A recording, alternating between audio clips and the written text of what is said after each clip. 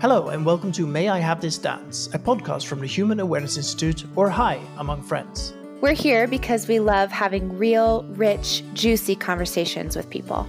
We strip down with the people we interview, figuratively and only sometimes literally, to the undercurrent of what it means to be human through the lens of love, intimacy, and sexuality. As an organization, HI is a place to explore and embrace our humanness.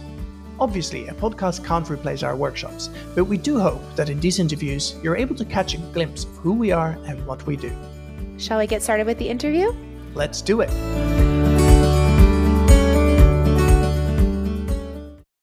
On episode 8, I had the pleasure of interviewing Danielle Harrell. She's the co-founder of the Somatica Institute. Danielle trains individuals in the somatic method of sex and relationship coaching. I had a really, really lovely time dancing in conversation with Danielle.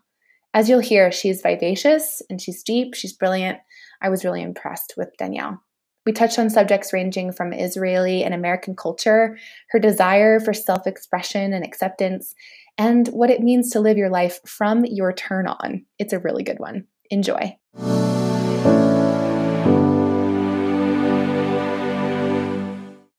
I'm wondering if you can tell our listeners your name and where you're from and your pronouns. So my name is Danielle Harrell and my pronouns is she and her. And I now live in the last 20 years in Silicon Valley, and I grew up in Israel my whole life, and I was born in the USSR. I'm wondering if we can just start right there. Can you tell us a little bit about your childhood, and did you immigrate to the U.S. with your family? How old were you when that happened?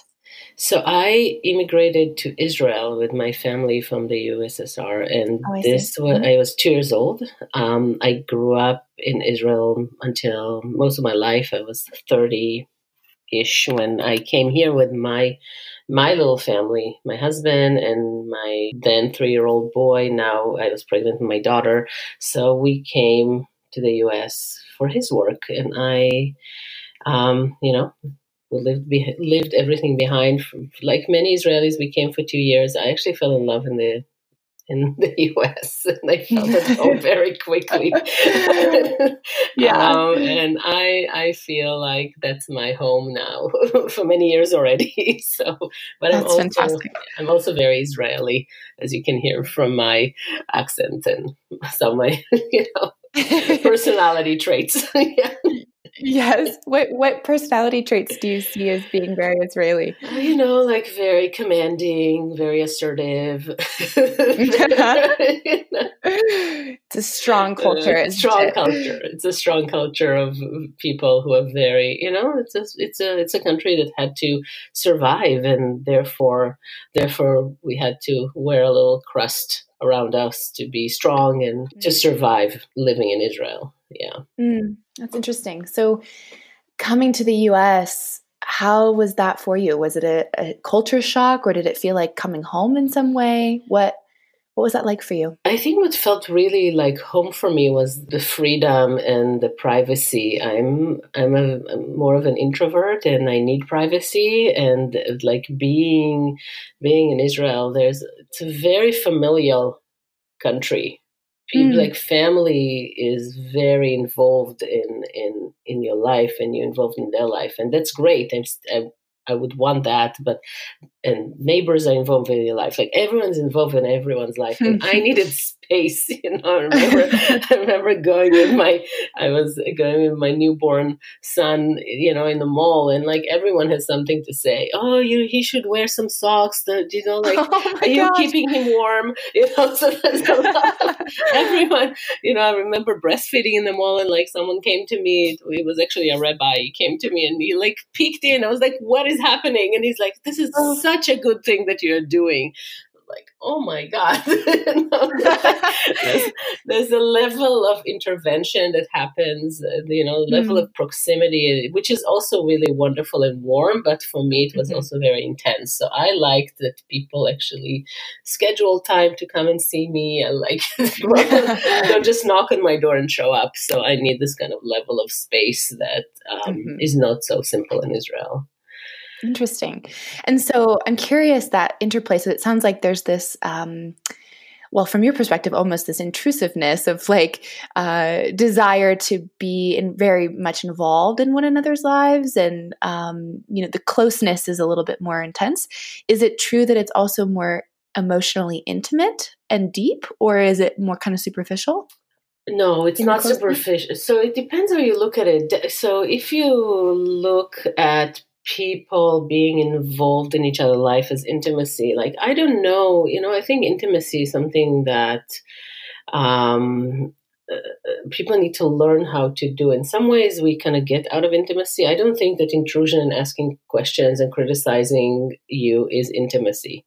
I think that closeness is not necessarily intimacy. People can be very close and not feel very intimate with each other. Mm-hmm.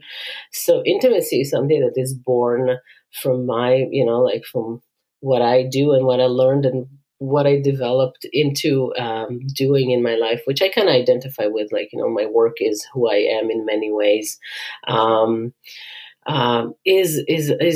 Has more gentleness in it, and has a lot of compassion, and have a lot of listening, and has a lot of room to let people be who they are. And that's not always the case. I'm talking about, I think, the culture that are more traditional cultures that don't give individuals a lot of room to be themselves. There's a lot of guidance to be and pushing into, we want you to be who we want you to be. But I think it happens in the US as well. But I think what I envision as intimacy, or what I see and experience in my own family and my own life, and the relationship that I cultivate now, it is about more love, permission, support to let people be different and individuate and be who they are, and be more curious about who they are as opposed to telling them how they should be. Intimacy to you has this very strong element of kind of acceptance of who one is, the seeing of who someone is, and then allowing that there to be enough space for that individual to come forward and be themselves. Am I hearing you right? Exactly. Definitely. Mm-hmm. Yes, definitely. If I were to ask one of your dear friends, or perhaps your partner, who you are, who have you come to be, even just in the last 10 years, what are elements that you hold strongly about who you are? Well, I think I'm complex. I'm not the one thing. Good. I hope you wouldn't be. Hopefully, I'm complex, and I'm not always what I want to be as well. There are moments that I'm more triggered, and then I'm crusty again and commanding and intense. Yeah. But I love that you just owned that. Totally. Yeah. And there are moments, but I try to spend more and more of my time in place of less trigger and more gentleness with myself and with others. Like, really be more gentle with people and myself, and acceptance is a big thing, and seeing differences as differences as opposed to flaws is a big thing. Beautiful. Yeah. Tell me a little bit about what got you interested in human sexuality. Is that what drew you into coaching work, or is there something adjacent to that? Tell me a little bit about your interest there. So the process of growing up in Israel involves going to the army, and I went to the army for 2 years. And what I did there, I was kind of a social worker right there, like 18, went to the army. My job was to really support wounded families and the wounded soldiers in hospitals. And that's what I did. I traveled from one hospital to another. I was contacted and told where there are soldiers that are wounded from my cohort, and I went and visited them. And so I started right very early on with kind of like this very supportive role. I also had it like growing up. I was kind of like, my role in the family was to be the connector, translator, and connector. Yeah. I do it so well. It's like, I believe it. I was really groomed into the helping profession. And I was also a very limbic limbic child. Well, I'm still a limbic person, so I sense a lot of what's happening, and I translate through my body, through my intuitive understanding of what's happening, and I would do a lot of translation for everyone around. They meant something like that, or the other person meant, you didn't understand them right. So I did a lot of translation. Oh, interesting. Growing up. Yes, you had this intuitive kind of sense too of being able to interpret what people are saying and get to the heart of what they mean. And trying to soften a lot on the way. Peacemaker. Got it. Okay. Exactly. Yeah. And in the army, I did a lot of supported soldiers. And then it was kind of very normal for me to go and study psychology right away. It felt like who I am, felt like my calling. And I went and studied psychology in Tel Aviv University. And then I pursued a master in clinical social work in Haifa University and did a lot of volunteering. That's a lot of working with really in mental health. And I ended up getting a job working with helping people that are addicted to alcohol. And at the same time, I had my first son, and I got married. And I don't think that, I think when we moved to the U.S. with my husband's job, I was already like, no, I really don't want to do that. I want to work with different parts of life. I want to work with joy. I want to work with birth. I want to work with something that can be created. And I took some time off because it was natural for me to do it. I didn't have a visa. This is wonderful. Yeah. I did a lot of... That makes it convenient. Very convenient.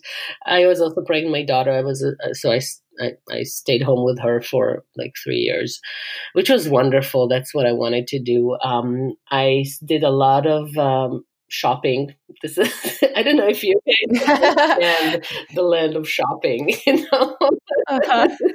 The ability to buy and return is such an amazing experience. Oh my gosh, that's I would love to dive into that. I mean, I imagine that is, it strikes me as like a 180 from where you are now. I don't know if it feels that way, totally. But I still like to buy and return. Sure. I was like, hey, we don't have to buy stuff. I can just let's just return what we already have. I'm not a big shopaholic at all, but there's some. I think it's part of the freedom that I'm very drawn to. That you have the freedom to choose and change your mind, and So this was it really was exciting to just have the possibility to return things. It's really new in Israel. People, you can't. When you buy stuff, you're stuck with it, Oh, fascinating. That's so interesting. Yeah. So when you came to the United States, you had this freedom and this power to play with your choices. Exactly. It wasn't about the shopping. It was really about the playing with choices and freedom. What an interesting outlet for that. Definitely. Yeah. What can you do if you don't have a visa? Yeah, well, and I think it's true that a lot of people who don't work may find that that's a way to spend their time, but you bring this depth to that, which is just so surprising. It's lovely. I'm getting this theme about you that there's this desire for self-expression. Yeah, definitely. Yeah, definitely. How does that play out in your life now? So maybe just to kind of continue with that, part of answer both at the same time. Totally, because it does play in my life now. Self-expression, freedom, and acceptance. All of this is like a nice, wonderful mix of qualities and that I'm really appreciating. And so since I was pregnant, I also got deeper into childbirth education, and I studied that. And one of the things that really blew my mind was how empowerment for women is kind of being kind of taken away from us as women, and the connection between childbirth and sexuality completely doesn't exist in the culture. Mm-hmm. So as I kind of dove into it, I got really, really excited about sexuality and empowerment for women. And that's kind of what brought me. I'm just continuing like what brought me into today, and that's what brought me to actually to study human sexuality. I think you're right on that connection between human sexuality or our sexuality as women and birth is really it's pretty underexplored in the United States. I notice my interest peak. Can you say a little bit more about what that connection is to you? It's a deep connection between our sexuality is, if we're not really like grooming it and feeling it and really allowing it, we're like a very powerful force of life force, and our oracle is stolen away from us because. Will you define what that means? So our sexuality is our creative energy. It's our life force. That's what it is. Sexuality is a life force. That's what it is. It's meant to be for people to connect and want to have babies. This is life force. And if we're not really, but we can use it metaphorically, you can use it practically as really bringing children to the world, or we can use it metaphorically as, wow, my sexual energy and my sexuality have so much potential in it, and it's so much power and energy and birth in it. And if we're disconnecting from it, we're missing out. We're missing out on so much creativity and aliveness and joy and intensity and almost like a fullness of who we can be as human beings. As we lean into that life energy. As we lean in. It is our sexuality. If we lean into it, we don't miss out. If we stay away from it, we miss out. And we kind of like walking just with our heads above the water, trying to make decisions that are grounded in thoughts and ideas, as opposed to making decisions that are grounded in who we really are. What components of sexuality have captivated your... So, listening to that, hearing that, I can relate to that kind of narrative and that concept that we, I think as a people, are consistently trying to harness that life energy, whether we think about it that way or not. There's this like inclination towards that pleasure, towards that aliveness that we feel. I think in American kind of pop culture, there's this like narrative of, the early love being very hot and heavy and on, and then it kind of, the narrative dies away. There's not like that modeling for long-term sustainable connection and intimacy and juice. And I think that's why we struggle with this of how do we maintain a connection with our sexual energy and let it kind of ebb and flow. How do you grapple with that concept, and how does your sexuality play out in your work, but also just in your personal world? What's your relationship to that life force? Yeah, so you said something so important when you talked about the images we get in movies, in stories, in romance, and this like experience that sexuality is about the other, sexuality is about getting the man, sexuality is about and of course it's hot and heavy in the beginning, and then we don't know what happens, right? And we don't even know how it was created. We don't see any seduction. We don't see anything going on. We just see, oh my God, they look at each other, something, somehow, in a mysterious way. They don't even necessarily talk with each other. Just because they were put in that movie together, they already turned on by each other. And right? And then cut, right? And then I'm really following the sequence very carefully, because I'm always curious if they'll have a different spin on it. But guess what? Never. Okay, they never have the same. Yeah. Usually, it's against the wall. It's very much in a rush. It's very impatient, and usually, like, the man takes his shirt off. And that's it. And it's cut there. They don't even always see their faces. You just see the torso. I know. And then if you're lucky, it's like, okay, now we're so in love, we're going to get married. And then it, the movie ends. That's it. There's no kind of like development of our own personal relationship to our sexuality. It's very other. There's a lot of mystery and a lot of ideas of what you're supposed to, why that is the thing that's going to lead you to marriage, why that is the thing that, or not, or it can just be passionate and then you there's the dumping experience. So it's like all very, the messages are very narrow and very shallow. And there's actually zero education about what real relationship looks like with ourselves, with myself cultivating sexual energy, and with, with what does it mean to be in a relationship with someone in long term and have what sexuality looks like in a relationship in long term, and how relationship look like in long term at all. It's all like the way they solve challenges in movies is even worse than the sexual act. Like in some mysterious way, someone blames someone apologizes, and that's it, which is really not how I look at it, and in my work and my life. So I want to stay with, if it's Sure. okay with you, I want to stay with this concept of, because I lit up when you said, our narratives are so focused on the other. And I think it's a pretty new concept that our sexual identities and even ultimately pleasure is really about our relationship to ourselves. Yes. Can you speak a little bit about that? Definitely. So, and that's something that I'm like cultivating every day, because when I look at my sexual energy, it's not only around, and I want to say for me, my sexuality is just as I say, my oracle before, and I'm going to explain. It's almost like I have this like light bulb in my pussy, okay, right there with a G spot.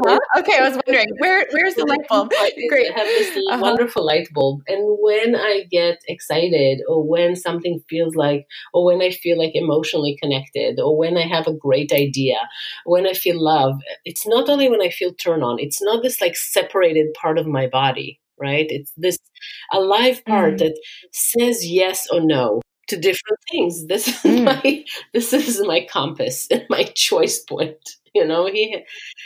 This like oracle helps me make better decisions in my life about what I want to do and how I want to pursue things. And it's related to pleasure. It's related to, this feels like a good thing that I'm going to have, I'm going to be interested in, or I'm going to be curious about, or I'm going to have a good challenge with, like my oracle leads me in life. Wow. I'm blown away by the connection you just made to, like, okay, if the sexual energy is your compass in all things, not just do I want to have sex or not, that suddenly turns that question into just one piece of this large spectrum of possibility.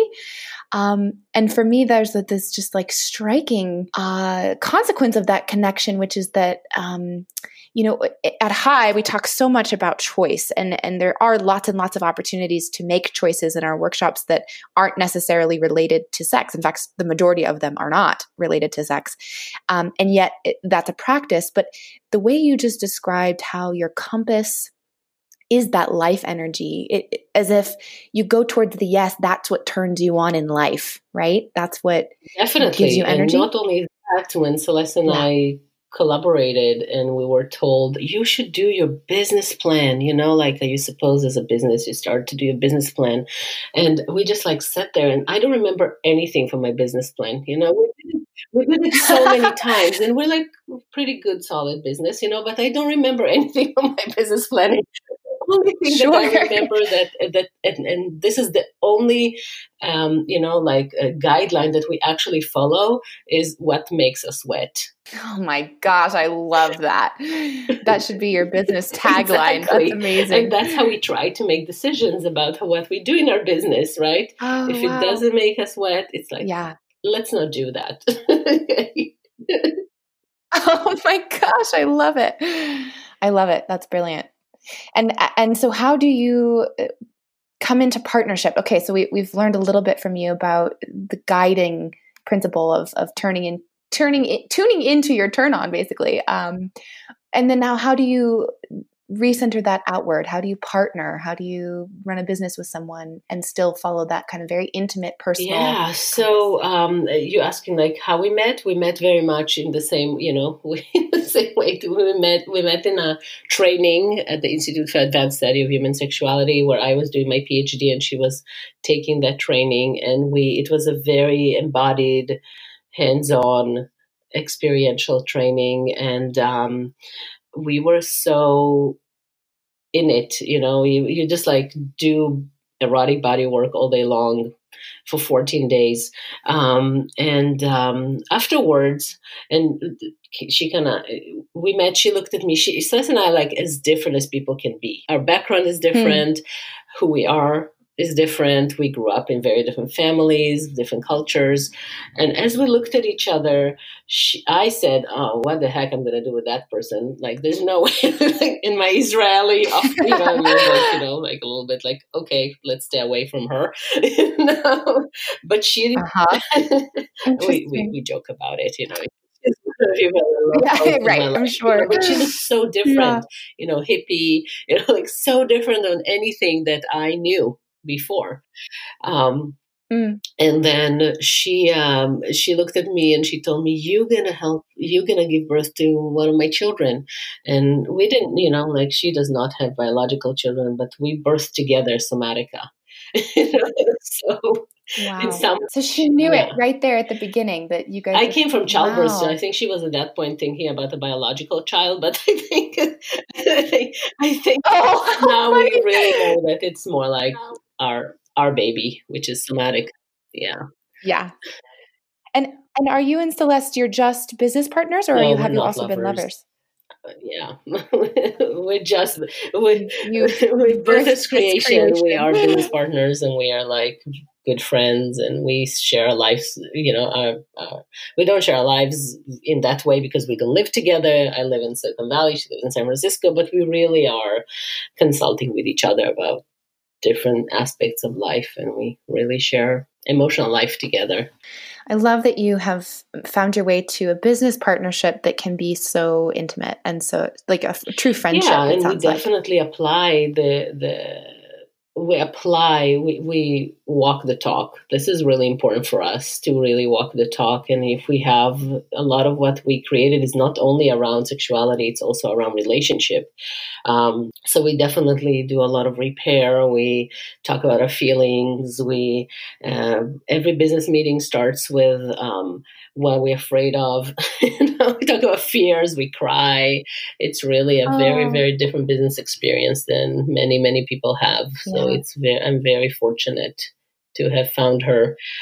You allow for that intimacy and acceptance, which is amazing. I'm curious, without necessarily going into too much detail about what you're up to as an organization, but bringing it back to you personally, to use your delightful term, what gets you wet these days?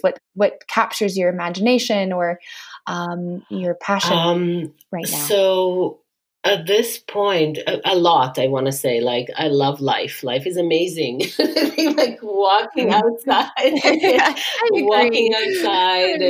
smelling the air and looking at the trees and being in nature. And I love urban hikes too. Like, I love architecture. So this doesn't have to be only nature. It can be street nature, different ways. Mm-hmm. I love looking at people. I love being alive. That's amazing. I think, I don't know, I'm very lucky to be alive and be where I am and who I am. And I love my family. And in terms, like, I think my oracle helps me generate lots of ideas. I'm a visionary. You're a visionary, I huh? have a lot of great ideas, and together with Celeste, we're able to put them into action. Into action. Does she help I'm the one who does practically? the thing practically. She's a philosopher, so I have ideas. Oh, okay. I invite her to join me in like creating a lot of. Celeste is amazing at creating content. She can do everything when it comes to content, and really, like, I always, because I'm Israeli, I always like tell her, like, how do you say it in American? Like both culturally. It's not only about like how you really say it. It's more like, how do you bring gentleness into the sentences that you speak? So a lot of what we're doing now is actually birthing a third book, which is called Coming Together, and it's all about our how our minds work when it comes to sex and what turns us on and fantasy and how it plays a role in our life, in our sexual arousal, and where it's coming from. Why are we fantasizing about what we're fantasizing about, and how it's related to our childhood. No one likes to hear that. And how it's related. Oh, I disagree. Childhood is where the gold is. It's related to woundings and Yes. how sexuality is the best wonderful venue and playground to heal a lot of our hurts. And playing with our sexual mind and playing with what turns us on and playing with our core desires and playing with our hottest sexual movies and really understanding it and getting a real deep understanding of where it's coming from, why is it there, so we can remove shame from it and really can celebrate it. And we also have a wonderful part there on how to. We're very practical in our approach. Somatica is very relational. It's very practical. It's very experiential. And what we do is we really do step by step how to communicate, how to understand it for yourself, how to know what it is, then how to see how the building blocks are to really experience the best sexual experience you can have. And then which is what every person have. I don't have it's not like what you see in the movies, maybe a little bit. It's mostly what is really true for you, and then how to communicate it to a partner so you can get what you want, and how to negotiate differences, because a lot happens. That happens a lot in long-term relationships, that people wake up after the hormonal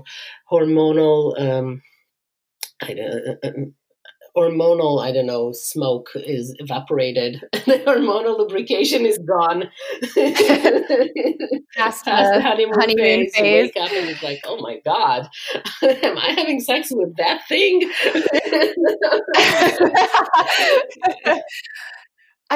Danielle, you said something that caught my attention, which is I think you made a connection to you said that our sexuality can be a wonderful playground to work through some of our shame or our wounds. And I made the connection that perhaps fantasy could be an outlet for working through shame or inhibition or something like that. Is that what you intended? And if so, okay, great. So I'm gonna go out on a limb here and ask you kind of a vulnerable question, and feel free to answer however you feel. But I'm curious if you could dive into that a little bit and demonstrate from your own life.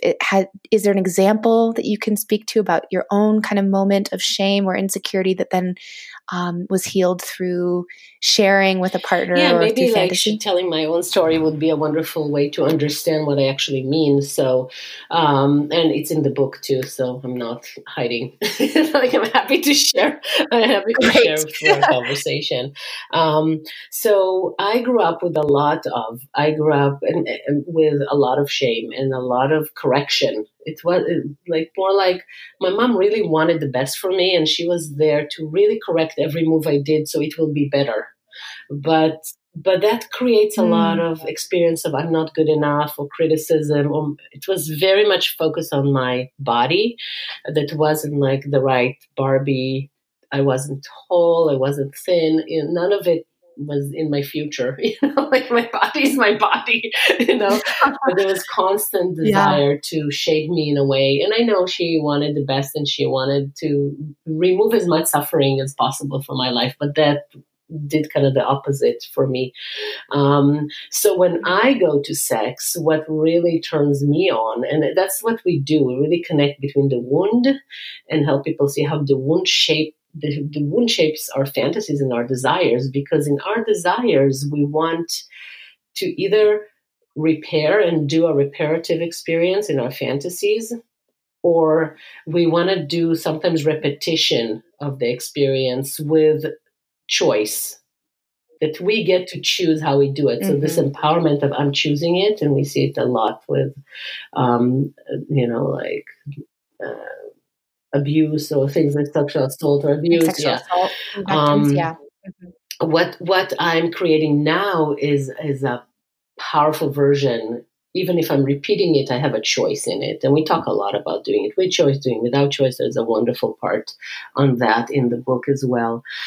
So my fantasy and my desire is to really be fully accepted for all of me, my sense, my ejaculate, my orgasms, and just that I, like, my partner wants everything that I have to offer and get pleasure from me being me, not corrected. I don't like to be corrected in sex or in life, by the way. Not corrected, not a different version, like just the natural expression of who I am, and they're delighted by it, and they can't have enough, and they just want more of it. And that's how the healing happens, and for me, it created a huge amount of healing coming to sex, knowing that that's what I want and inviting in my life was really powerful and wonderful and very healing. I love that the theme of acceptance, which has kind of popped up a few times, really grounds this in, that there was a desire, a sexual desire that actually literally turns you on, that was manifested from that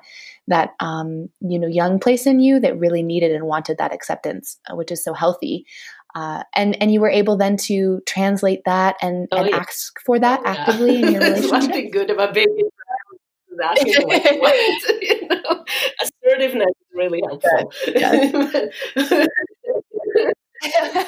True. Yes. I think that can be challenging for some people to come to the table and be vulnerable. And it is very vulnerable to say, I just wanted to get pleasure from my body, and I don't want to work for it, It's part of the experience. I don't want to work for it. But I think something really amazing happened to me, and I see it happening when people start with my clients and my students, when people take the Somatica training and they get exposure to those materials. Really, I see people just like their mind is blown away, and they're like, wow, because it's beyond sex, it's, you get the healing through sexuality and through sharing it because it's an opportunity to do it. But the healing goes deep to your emotions, to your life, to the way you are in the world. It's not only in that moment of sexual act, it's actually you're able to take it, and it's really nourishing to walk in the world like that. Yes, it's nourishing, it's healing, it's empowering. And it strikes me that connects back to your statement about your beautiful, wonderful light bulb, that really when you're in touch with your sexual energy, it radiates out throughout your whole life. It's not just this isolated event, physical event. Yeah. Well, we're reaching the end of our time, but I could talk to you forever. This has just been so juicy and lovely. And I'm so grateful to you for sharing all that you're up to. And can you let us know where we can buy your Yes, it's already available for pre-order on Amazon. It's called Coming Together. Double entendre intended, I hope. Yes, and there's a link, there's a page on CelesteandDanielle.com that leads to that. It's also going to be, now it's available for pre-order. It will be released in November 21st, that you can get both the paperback book and a Kindle version. And eventually we'll do some audio with that as well. Wonderful. Well, I would look forward to reading it, and maybe we'll have you back on to discuss it after I've read it. Wonderful.